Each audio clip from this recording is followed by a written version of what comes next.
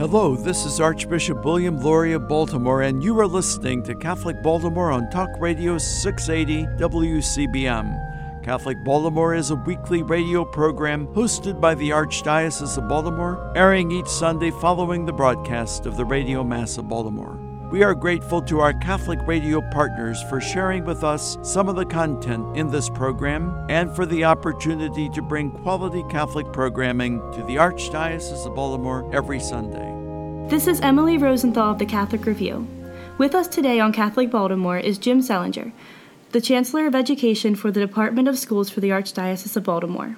For nearly 4 years, Jim has served as Chancellor, where he is responsible for promoting the enrollment and fiscal health of Archdiocesan schools. This role follows his 35-year career as an executive for IBM. Welcome to the show, Jim. Oh, thank you, Emily. School safety is a very important topic currently with Parkland and now the recent shooting in Great Mills in southern Maryland. Are there specific best practices that you see being used in schools in the Archdiocese to ensure security? Well, Emily, to be frank with you, the recent shootings in Parkland, as well as the ones most recently in Great Mills High School in St. Mary's County, it basically demonstrates that we're not immune to the violence that is occurring in our schools around the nation. When you really think about school safety, you can break it down into 4 areas. One, we really need to focus on prevention, and that's making sure that our kids have the right security around them to not allow individuals into the school. And I can go into more specifics as it relates to that. And then it's detection. And then, of course, then you get into the situation of basically reaction to what's going on and then recovery. So as a group here at the Archdiocese, Tom Albin, who's our Director of Risk Management, and I have worked very closely together with our school leadership teams to ensure that they're focused on these areas. And what are some of those specific details you were saying? So when you think about prevention, visitor control is probably the first one. Making sure that we have best practices around control of access to our facilities, verification of the individuals that are trying to visit our schools, and validation for the reason for their visit, as well as even potentially screening for contraband. But then you also get into areas such as student risk assessment. We need to be making sure that our counselors and our teachers and our administrations are developing and implementing multidisciplinary teams to conduct student risk assessments, making sure that if we have bullying situations going on in the school that they're quickly addressed because they can quickly escalate. And we need to make sure that we're including external resources from law enforcement as well as the mental health community in helping us do that student risk assessment. And then, when you think about school climate and as a prevention mechanism, what's nice about our schools is we're being able to maintain appropriate school class sizes. And we're encouraging our students as well as our faculty and staff to communicate what they see. If they hear or know something, then we need them to say something. They can't just share it with a peer or anything like that. They need to make sure that our students, if they see something going on, that they're communicating that to the administration in a timely fashion. And we really want to make sure that our students as well as faculty and so forth are involved and make school safety a priority. And what are some of the ways that your department is working with schools and helping them to improve their safety? Well, with the recent incidents that have occurred, as I said earlier, in Parkland as well as in Great Mills, we are in constant communication right now with our school administration, making sure that we are going and assessing how well we're doing on these areas of visitor control, how good are we doing as far as prevention of access to facilities, reviewing our camera systems that are in our schools, ensuring that we're all communicating and we have practices with drills, whether it be a lockdown or so forth, to ensure that if something were to occur, everyone knows their roles and responsibilities in reacting to that situation. And with the world and the way it is, and threats are always changing, and we've seen that in Austin, they were having package bombs, and in schools they're having problems with gun safety. So how are schools able to keep up with these threats as they keep continuously changing? Well, I just think it's basic block and tackle. As I said, it's all about prevention and detection. No one's immune. You just need to make sure that we're communicating regularly. So as it relates to the state of Maryland, we've really worked closely with the state's Department of School Safety Ed Clark and his team meet regularly as well as communicate regularly with Tom Albin, understanding what's going on around the state. So if there's a particular threat that is occurring somewhere, we're all cognizant of it, and we can be able to detect and respond more quickly because we know what's going on around us. Absolutely. So speaking of what's going on around us, how can students and parents get involved in this process? And then also the community, how can everyone get involved? Well, I mean, I guess you could say that safety is a team sport. And as we need to ensure that in all our schools and around the community, especially with the likes of social media, so much occurs over the social media network today. If something is being broadcast by a school student or a potential threat, that if parents hear this, if students hear this, they're reporting that to their schools. And it's all about what you see and what you hear. Make sure you're communicating it. It's just so many different avenues of communications that occur today that we all need to be participating in responding to those particular potential threats, so that everyone can react appropriately. And have you been involving parents? And if you have, how have you been communicating with them about these issues? Well, I mean, after the Parkland incident, we actually did send a communication out to all our parents indicating what we were doing here in the Archdiocese in the areas of prevention and detection. And our principals were doing the same thing to reassure our parents and our students that we are vigilant on this and that no one is immune and that we need their active participation in the process. And involved in the prevention, obviously, would be the teachers. And so how can teachers really play a role in the detection of possible threats? Well, I mean, that's a good point. I mean, when you think about the school climate and making sure they're doing student risk assessments, one of the things that really keeps me awake at night, and I think it keeps a lot of the different county superintendents and so forth, is the amount of bullying that goes on in our schools today, because that can quickly escalate. So making sure that we're doing student assessments, that we're monitoring what's going on in the classroom, if students are not getting along with each other, that we get the right individuals involved to discuss the issue and stop it from escalating. When these issues come up, are teachers involving local law enforcement, or do you recommend that or keep it within the schools? No, I mean, we will quickly engage law enforcement if we think there's a threat. And I'd rather do that than say we should have done that, right? All our schools have very strong relationships with the local law enforcement, and we encourage the law enforcement to come into our schools to understand our environment.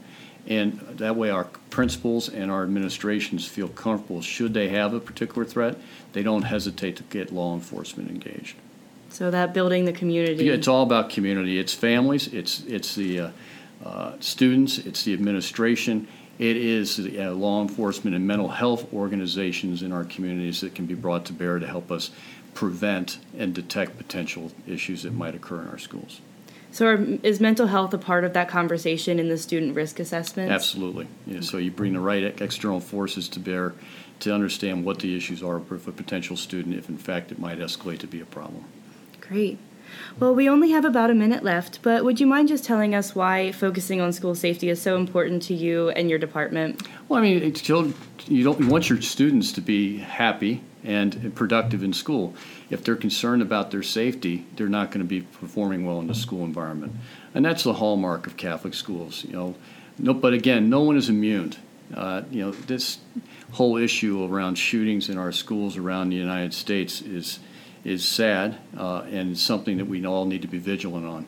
But Catholic schools in general have done extremely well as far as safety, and our administration will continue to be vigilant in ensuring that our students are. Thank you, Jim. After the break, we will talk with Tom Albin, Director of Risk Management for the Archdiocese, about safety and security in parishes. This is Emily Rosenthal, and you're listening to Catholic Baltimore.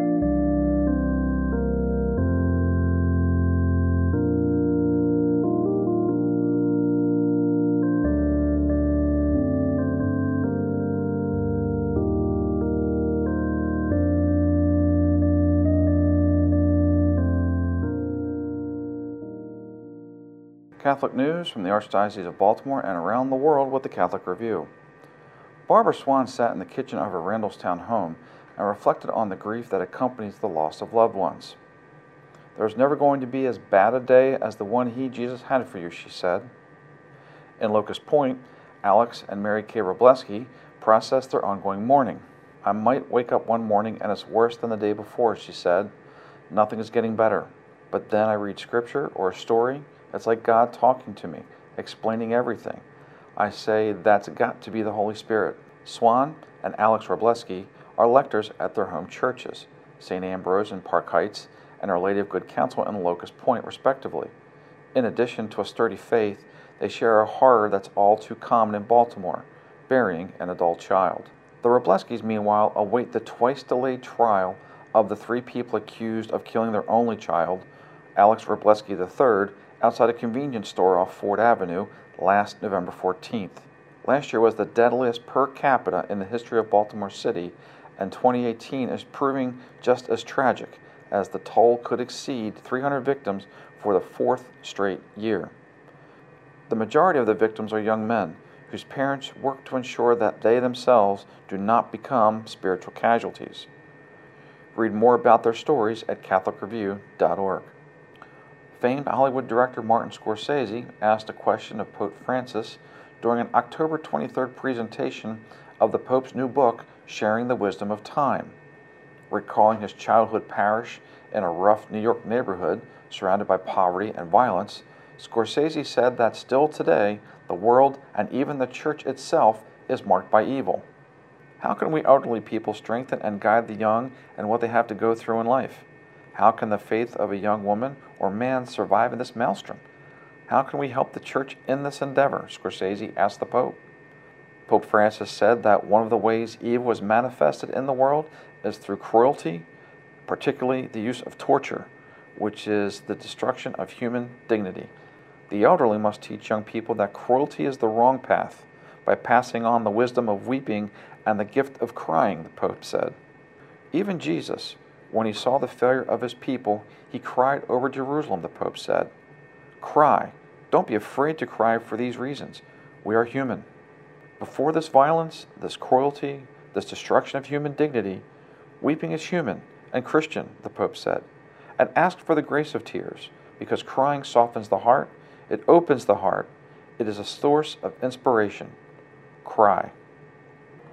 The U.S. bishops will start 2019 with a spiritual retreat to pray and reflect on the important matters facing the Catholic Church.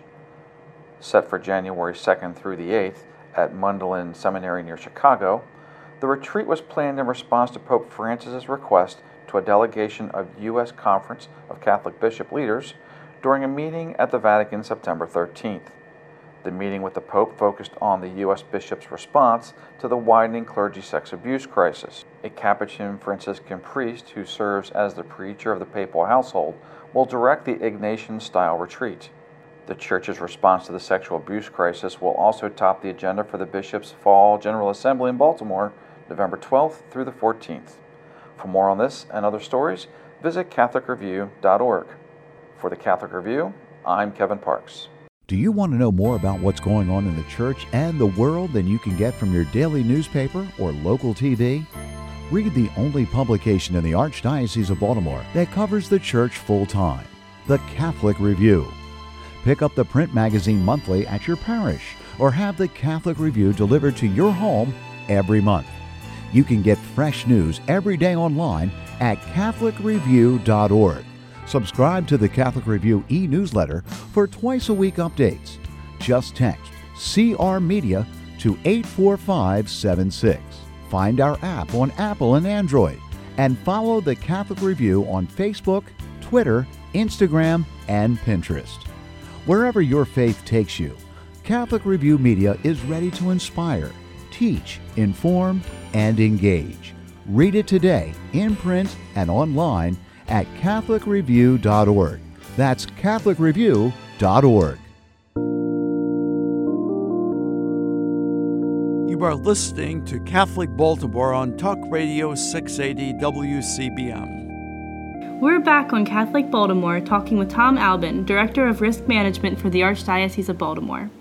Tom has served in this role for 12 years, managing risk claims, loss control, and liabilities, and is the leader of the movement for increased safety and security among Archdiocesan parish and school campuses. Welcome to the show, Tom. Thank you for having me. We hear a lot of talk about school safety. Why is the call for parish safety just as important? The churches are no longer individuals that are not targets of these type of activities, and often people consider them to be what's referred to as a soft target. And we certainly want to have an opening and welcoming environment. So it's important that we do put into place some measures and steps to ensure the safety of our parishioners, our staff, and visitors, to ensure that their time at church is peaceful, that they can reflect on the Mass and not be concerned with or have at least a sense of that we are providing and working towards providing them a safe place in order to practice their religion. How is parish safety similar to schools, but how is it also different? Certainly, again, schools and parishes are similar in that there's a perception that both schools and parishes are places that are relatively easy to gain access to. It has particularly the school settings, the individuals with them being children. Sadly, oftentimes people see those as an opportunity to make a name for themselves or whatever the case may be. And again, schools have come a long way in increasing their level of security. And then with churches, the biggest challenge and the biggest difference now is the fact that within our school environment, we have begun to create a culture of safety and security a number of years ago, largely predicated upon the various unfortunate shootings that have happened across the country. But the time has come now that we need to start looking at our parishes because they are so open and welcoming that we need to ensure that we're putting appropriate and adequate measures in place to ensure the safety of the folks who are on our campus, so that they can be safe and, again, enjoy their time while they're there. And are there best practices that you recommend for parishes to keep a secure campus? There are a number of things that we encourage all of our parishes to do as they evaluate safety and security on their parish. And the most important and first step is recognizing that we do, sadly, in the world we live in today, we do need to have a bit of a cultural change. We still want to be open. We still want to be welcoming. But the fact of the matter is we do need to put some safeguards in place to ensure that folks are safe and secure. And I often share or say to leadership at our parishes, just as a number of years ago, you used to be able to go to the airport and just get on a plane and take off. Times have changed and that's no longer possible. And the reality of the world that we live in today, we do need to start putting some basic measures into place to ensure that we're providing a safe place for our parishioners and congregants. What are some of the ways that your department is helping to improve safety and security around the Archdiocese? Our primary focus is to go out and meet with as many parishes as we can and provide to them the basic guidelines as we see them, what is necessary in order to put an effective plan together. And essentially what we are promoting is first and foremost that there does need to be a cultural change and a recognition that security and safety does need to now be part of every parish's activities and planning and coordination. And as part of that, we're encouraging all parishes, just as they would have a financial committee or a facilities committee, we're really encouraging them to formulate and have a standing safety committee composed of parishioners who come with backgrounds that would be appropriate, such as military, law enforcement, first responders, to help the parish build a plan and a program. And the primary focuses of that plan and program are to ensure the physical safety and structure by walking the campus, looking for vulnerabilities, then looking at the parish operations to see are there opportunities to improve safety and security, are we providing sufficient security for our students in religious ed, and from those then we ask them to take their findings and develop plans that would enable the parish to move into one of three basic responses in a time of emergency, whether that be locking down, sheltering in place, or doing an evacuation. So we remind them that this isn't an easy or overnight task, and we continue to encourage them and work with them and provide them numerous resources. for them to formulate plans that are specific to each of their campuses. So before you talked about having an all-risk response. Correct. And so what are some of those risks that you see beyond the typical thought? Absolutely. Just because of the environment we're in today, a lot of people immediately go to and want to talk about the active assailant, active shooter. And the reality is our churches need to also be prepared for other types of situations, whether that be a hurricane, a tornado, high winds, severe storms, chemical spills. So again, what we always encourage and remind our parishes is there are a myriad of risks that confront everyone, and we remind them that regardless of why they need to go into a response, the bottom line is we want them to be prepared to do one of the three responses that we previously went over, that they can do it timely, efficiently, and ensure, again, the safety and well-being of all that would be involved at the time of the incident. Are there any things that you have seen around parishes that are good examples of what to do? Absolutely. I would say one of the things that I find most beneficial are those parishes that have taken, and really it's also an opportunity for evangelization, and that is there are a number of parishes that have welcoming committees. And frankly, the primary objective of a welcoming committee is to welcome parishioners, welcome new folks to the church, have a simple engagement, recognition, but it is also, and it can also be an opportunity to again, engage people, get a sense if there's a situation or maybe the person seems to be under distress. We provide various training tools for the greeting folks in those ministries as well as ushers relative to signs to look for in an individual that may be of concern, to then bring that to the appropriate person's attention so that it can be addressed so as to avoid any problems or difficulties. And so what about the average parishioner? Do you have any advice to help ensure their safety? Yes. The one thing, and I think this stands for whether you're in church, you're in the mall, you're attending an event at your child's school, we all need to become more aware of our surroundings and remain attentive. It's important that we're engaged in what's going on around us. We have so many things coming at us these days, and so many of us get immersed in our social media and technology. But again, it's important that you take time to make sure that you know what's going on in your surroundings, that you have taken a look around you to see if you were needing to get out of a particular location, that you've identified your exits. So again, it's a sense of awareness and just being familiar with your surroundings. Now we only have about a minute left, but tell us again why focusing on safety and security is a priority today. Absolutely. I think it's a priority because in order for people to really fully engage in worship, it is important that they know that they are coming to a location that will provide to them as best as possible a safe location in order for them to celebrate and join in their religious practices. Thank you, Tom. We've been talking with Tom Albin about parish and school safety. Thank you for being with us today. This is Emily Rosenthal of the Catholic Review, and you've been listening to Catholic Baltimore.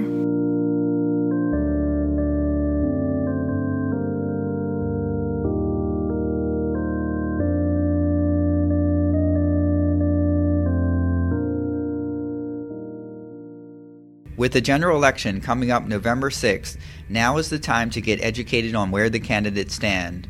The Maryland Catholic Conference, legislative lobbying arm of the state's Catholic bishops, has published a survey of the candidates for governor, Congress, and the Maryland General Assembly, asking for their stances on important issues including education, help for the poor and vulnerable, health care, immigration, and conscience protections for healthcare providers who refuse to perform, refer, or pay for abortions. To see the survey and find out more information about Election Day, visit archbalt.org. Again, that address is archbalt.org.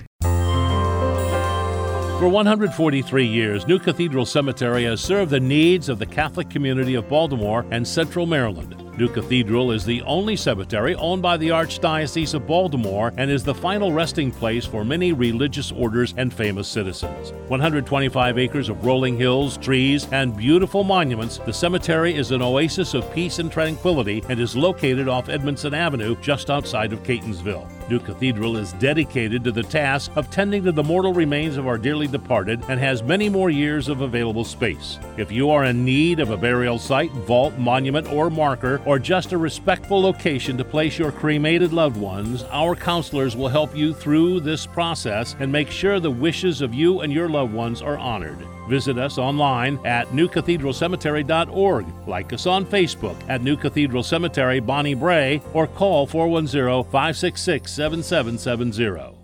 Life can be hard, and at times we feel overwhelmed and alone. When faced with problems, know that there is a group of Catholics who are part of the prayer ministry of the Archdiocese of Baltimore, waiting to lift you and your needs to God in prayer.